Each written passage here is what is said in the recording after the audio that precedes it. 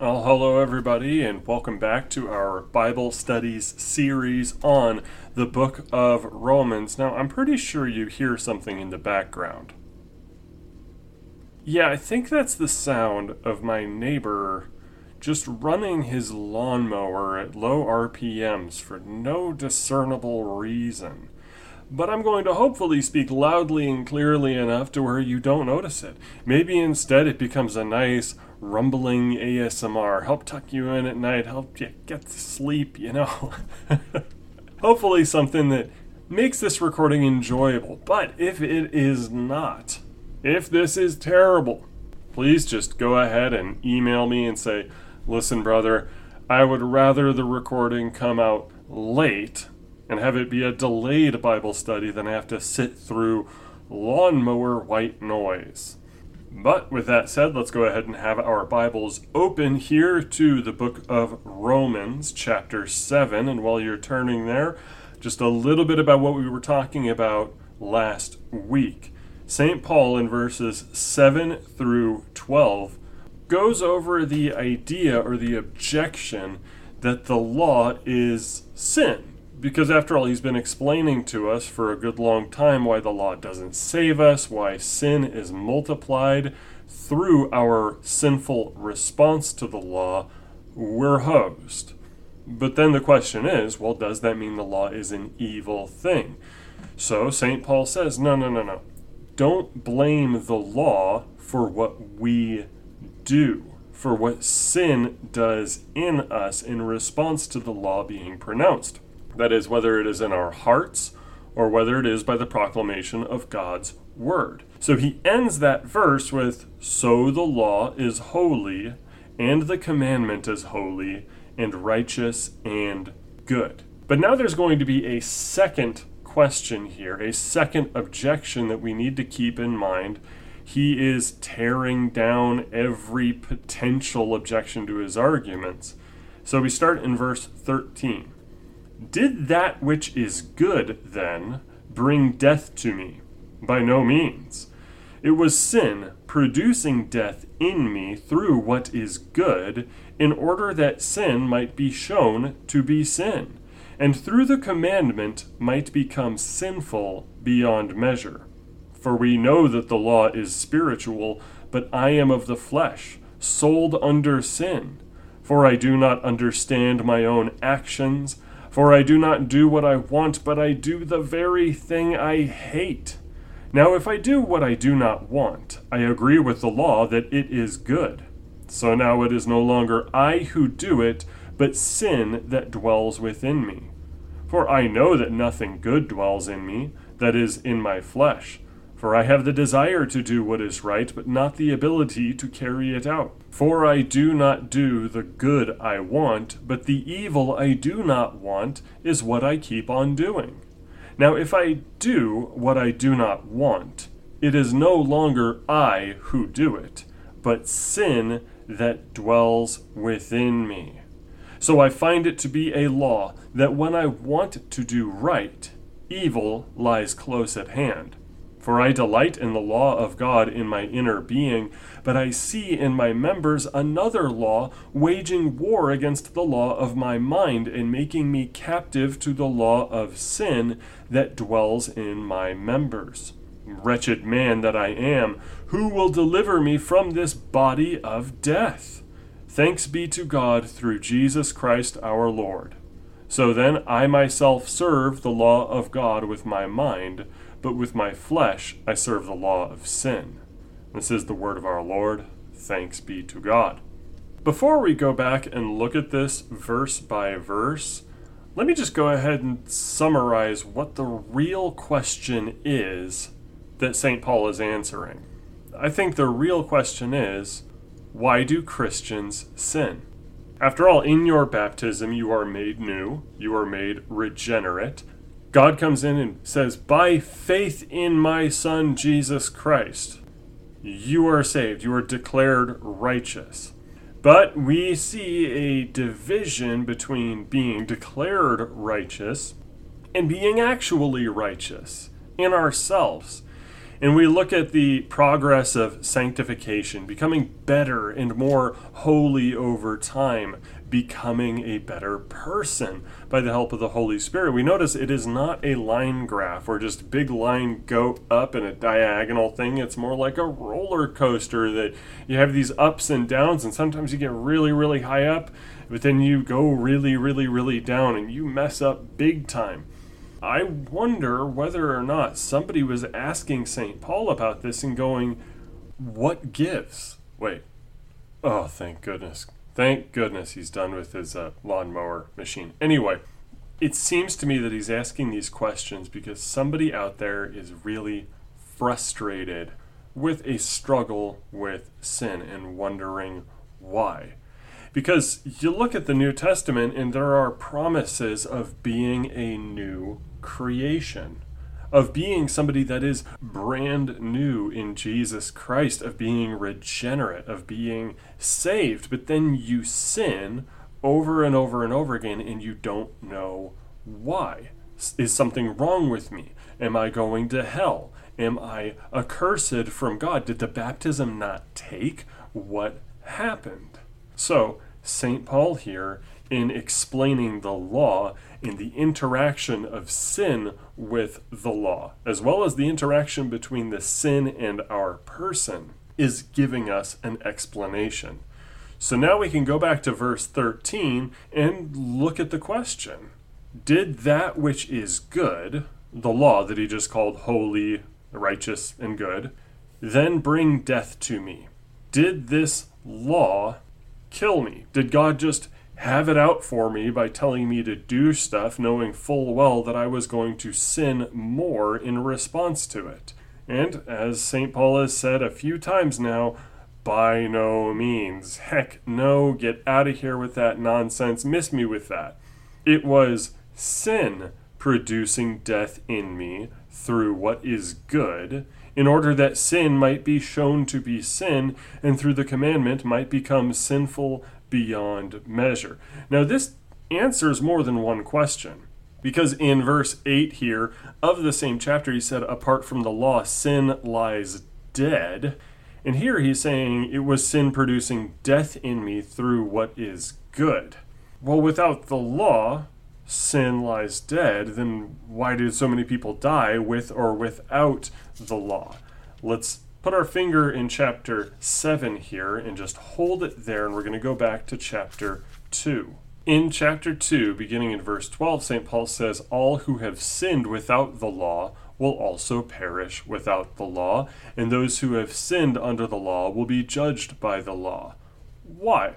For it is not the hearers of the law who are righteous before God, but the doers of the law who will be justified. Under, of course, the law's stipulation. We spoke about that earlier.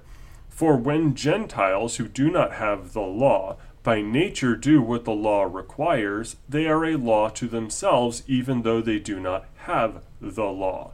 That is, the revealed law of God. They show that the work of the law is written on their hearts, while their conscience also bears witness, and their conflicting thoughts accuse or even excuse them on that day when, according to my gospel, God judges the secrets of men by Christ Jesus. Let's turn real quick also to Romans chapter 5. In verse 12, therefore just as sin came into the world through one man, and death through sin, and so death spread to all men because all sinned.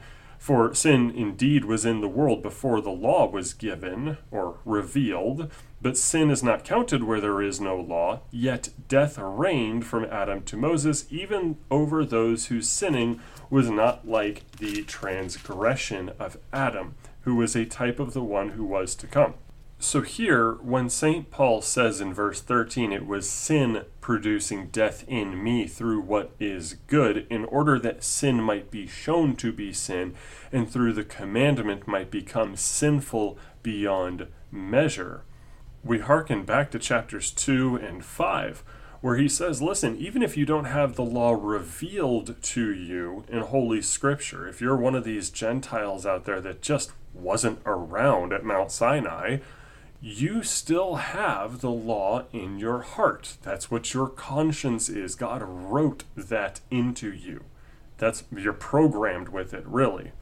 And so if you violate that and you're still sinning, then you're going to die, and death is going to reign over you. The same thing is observed in chapter 5, where he says, listen, death was in charge from Adam to Moses, even if they weren't sinning, like the revealed command given to Adam. Why? Because of sin itself. God is not teaching us in Romans chapter 7 that if you never read the Bible, and if you never heard of the 10 Commandments from the Bible, well, goodness gracious, you're not even a sinner. It's not saying that. There might be somebody who thinks, honestly, I wish I had never heard of this Old Testament. I wish I'd never heard a command given to me from God, because after all, my sin would just lie dead. St. Paul's not saying that. God is not saying that to us through St. Paul. But it is sin responding to the commandment, whether it is from my conscience or from the revealed word of God. So sin produces death through the law. It is sin's fault, not the law. The law does not bring death to you. Now, somebody might ask, hey, wait a second. The law has all sorts of punishments for those who sin. The punishment for adultery, for instance, in Deuteronomy is death. There's stoning to death for adulterers in Leviticus and Deuteronomy. How is the law not killing me? God is responding to your sin. It is your sin's fault. It is not the law that killed you or that merited your death sentence. It is you. It is me. It is our sinful flesh. Like the verses 7 through 12, St. Paul is saying, don't blame the law for this. Don't blame the law for your sins. The law is not sin. It does not kill you. You kill you. It is your fault and the sin that is within you. So then it says here, in order that sin might be shown to be sin, and through the commandment might become sinful beyond measure. What does he mean by this? If nobody shows you that what you did was bad, and if there is no witness to that, then there is no morality. At least not apparently to us. In a state of complete and total hyper-ignorant anarchy, nobody knows right from wrong. So the commandment comes, whether that's in our heart or in the revelation of Scripture, and we find ourselves doing bad. And in so doing, it is revealed and demonstrated that what is bad and what is good.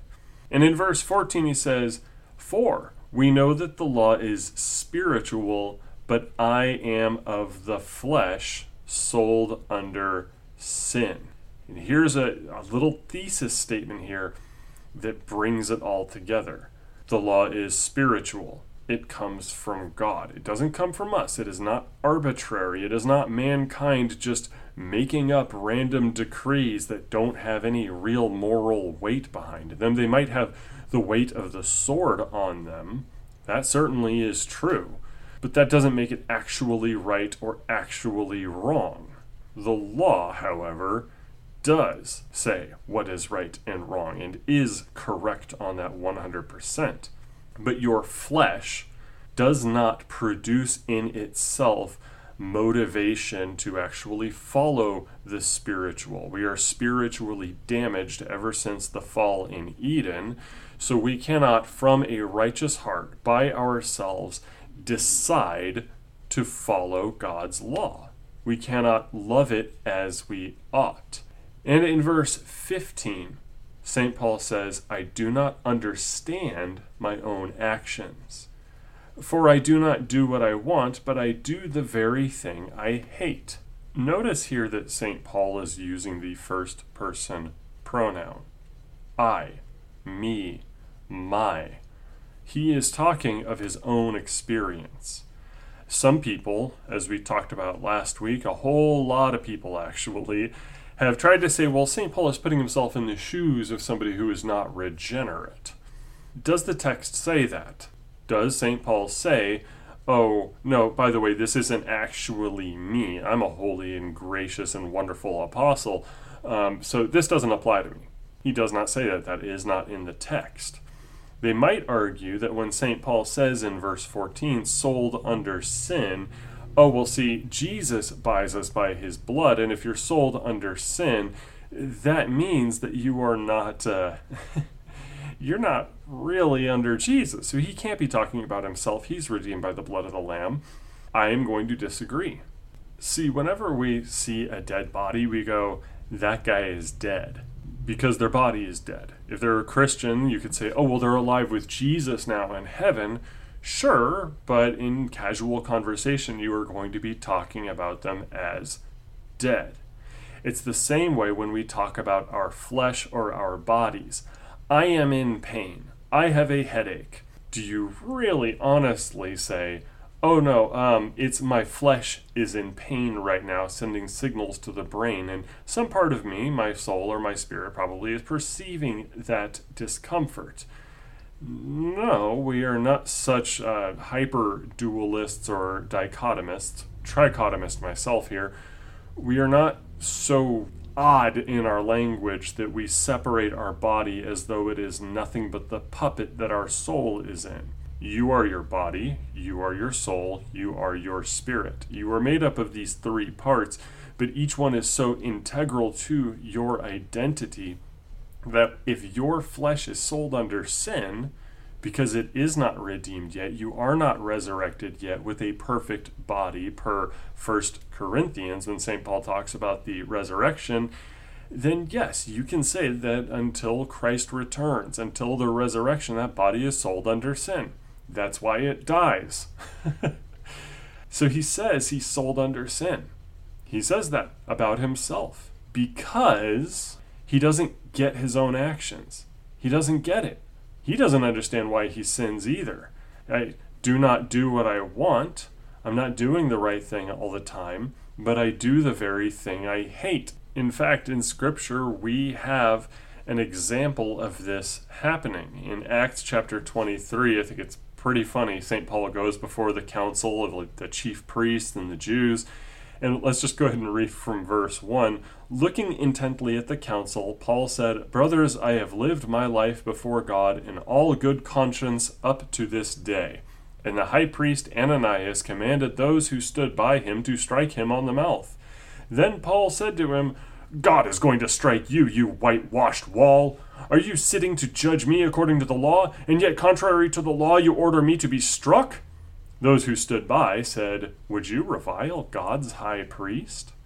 And Paul said, "I did not know, brothers, that he was the high priest, for it is written, you shall not speak evil of a ruler of your people." Even St. Paul has his moments of blurting out something that he himself admitted was sinful.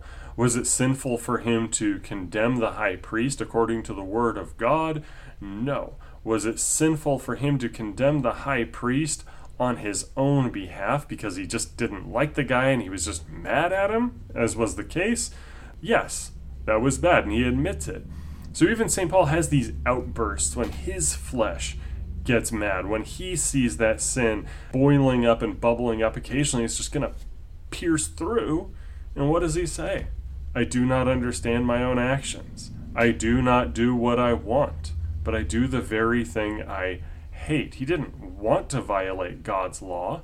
So we look at verse 16. Now if I do what I do not want, I agree with the law that it is good.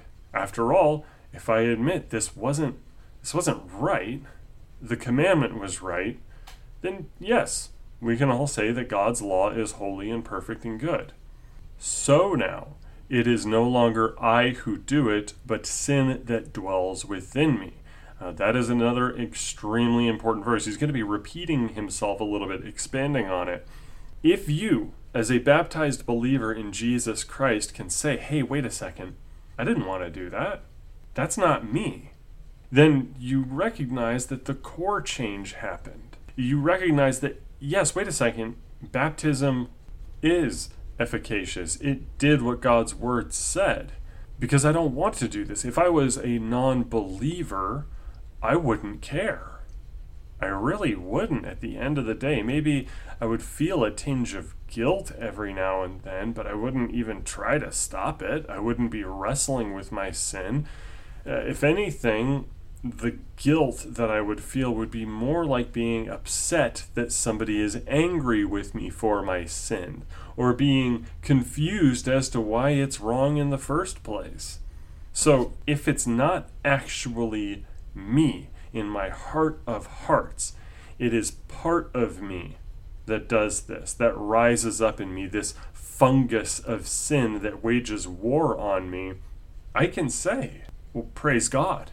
Because if I can recognize that that sin doesn't come from me, and if I can recognize this is something I have to fight, not something I have to question and doubt myself about and ask, am I really a bad person over all of this? I can rejoice then that Jesus really has saved me and God still sees me as his child. And so he says in verse 18, "For I know nothing good dwells in me, that is in my flesh. For I have the desire to do what is right, but not the ability to carry it out. For I do not do the good I want, but the evil I do not want is what I keep on doing. Now if I do what I do not want, it is no longer I who do it, but sin that dwells within me." So he repeats himself. If you notice here, there's another chiasm, the X-shaped kind of poetic structure here from the Psalms and from other places in Scripture, where he says in verse 17, "So now it is no longer I who do it, but sin that dwells within me." And in verse 20, "If I do what I do not want, it is no longer I who do it, but sin that dwells within me." Your flesh cannot make its own decisions. Your brain is not in control of you. You are in control of you to a certain extent. And if that's the case, it is not your flesh, your body, that is doing all this evil. There is something alien inside of you now. Ever since you became a baptized believer, there's something alien inside of you that is trying to make you do bad things, that is trying to tempt you to do bad things. It is something that needs to be removed. It is sin that dwells within you. That's what St. Paul's getting at here. That's not you anymore. Something changed. And in verse 21, we have kind of a so what. "So I find it to be a law that when I want to do right, evil lies close at hand. For I delight in the law of God in my inner being, but I see in my members another law waging war against the law of my mind and making me captive to the law of sin that dwells in my members. Wretched man that I am, who will deliver me from this body of death? Thanks be to God through Jesus Christ our Lord. So then, I myself serve the law of God with my mind, but with my flesh I serve the law of sin." What is he getting at here? All of your life you are going to have to do battle with sin. It is never going to be fully gone. Over the course of your life, sure, there is sanctification. You will be a better person over time as God permits and does for you, as he in his graciousness helps you. But you are going to have to engage in struggle. It is tentatio. It is part of us, part of our life that we have to fight, claw, try to repress that sin as much as we can. It's a part of our life, a part of the sanctification process. When he says a law, he's not talking about the law, capital L law. He's saying it's an observation. It's like a law of nature or a new law governing my behavior. When I want to do right, evil lies close at hand. If you're following the commandments, if you're keeping God's word in your mind, studying Holy Scripture, sin is going to do what St. Paul all over Romans 7 has been saying. It's going to respond by trying to get you to sin more. "For I delight in the law of God in my inner being, but I see in my members, or my body, another law waging war against the law of my mind and making me captive to the law of sin that dwells in my members." Again, Not a law in and of itself, but an observation of what's going on here. Wretched man that I am, who will deliver me from this body of death? It's not easy. It's not enjoyable. There are so many times I want to run my mouth against people that I don't like. There are so many times I want to hurt, fight, attack, or even lust over, or steal from, or take, or covet. So much of that comes out of my flesh, and I have to try my best to struggle against it. Who is going to deliver me from this? Because it is a miserable, awful, no good life if there's no salvation. By itself, even the pagans or the non-believers that go through this process in a much lesser extent because, well, let's face it, they cooperate with their sin. They like their sin. They go along with it in X number of ways. But even those who decide to start trying to do good are going to find a good amount of struggle there, and sin's going to win that battle. But for us, we have the promise of redemption, that one day that struggle is over. So thanks be to God through Jesus Christ our Lord. It is Him who saves us at the end of the day, so that one day in the resurrection, when our flesh is purified of all of that sin, whatever is left after our long and hard lives, we don't have to deal with it anymore. And we will not have that struggle and that curse within us.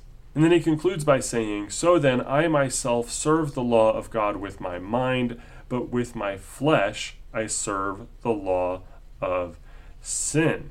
This is how it's going to be. There's now a split between the real you and an alien thing inside of you now that at one point was totally in charge of you, but when you were baptized is no longer fully in control. Your old Adam, your flesh, and you're going to have to fight it.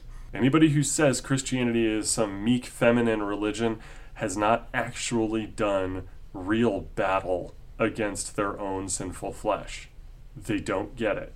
They don't understand that this is a fight everybody just has to do as Christians so that sin does not rule over them. As St. Paul has said over and over and over again, whoever you present yourself to be a servant for, that's your ruler, that's your master. And I don't want sin ruling over me. But thanks be to God that not only has Christ promised to save me from this body of death, in addition, He helps us. He sent the Holy Spirit, who is the chief actor in sanctification, to make it a little bit easier over time, to be the one who is in charge of making me holy. So I know that I'm not alone.